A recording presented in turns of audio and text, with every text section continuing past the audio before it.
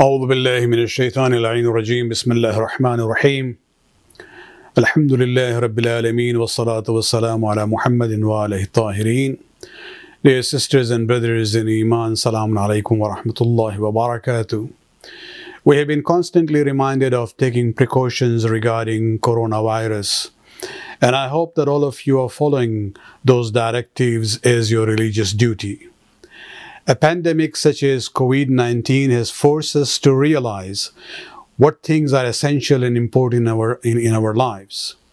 Many times we postpone fulfilling our duties, hoping that we still have enough time to make up for the missed obligations.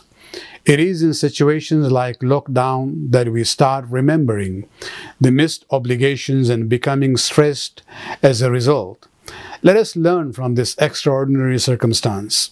Let us train ourselves to fulfill our duties on time and not postpone it for an uncertain future, because time is not in our control.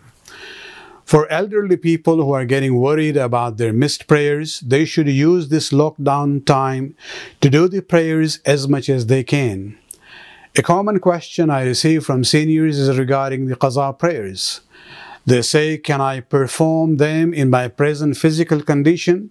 For example, now I can only do the prayers in a sitting position. Yes, there is no problem in fulfilling your qaza prayers in the same way that you presently pray, even if your original missed prayers was done when you were healthy. Many people receive forwards regarding supposed special du'as to be done during these days of coronavirus. Many people are also forwarding them on. Despite my warnings in video number 1, most of these messages are not reliable. Instead, use this time to do whatever qaza prayers you can, in whatever form you can presently do them.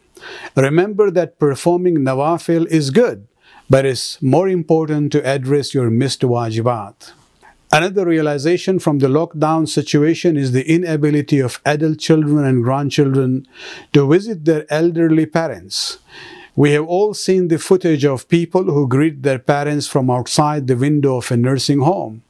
I myself miss seeing my older grandson who lives only 5 minutes away from us, but can't visit us.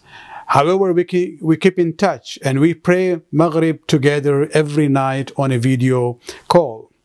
The younger one is just over a year old and lives in the US, and we also talk to him via video call. So while we should be thankful to Allah subhanahu wa ta'ala for blessing the humans with the ability to build such advanced means of communication, we also come to realize the value of personal contact with our loved ones.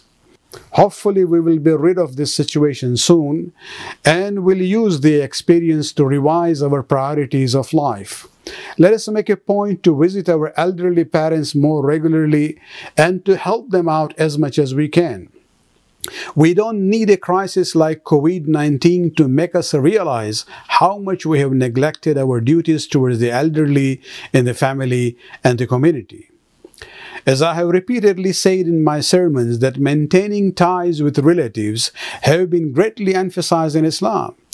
There are more verses in the Quran which talks about maintaining the ties that Allah has created than the verses which talk about salat, the daily prayers. Our duty to Almighty Allah and our service to our elderly parents have been mentioned side by side in 4 places in the Quran.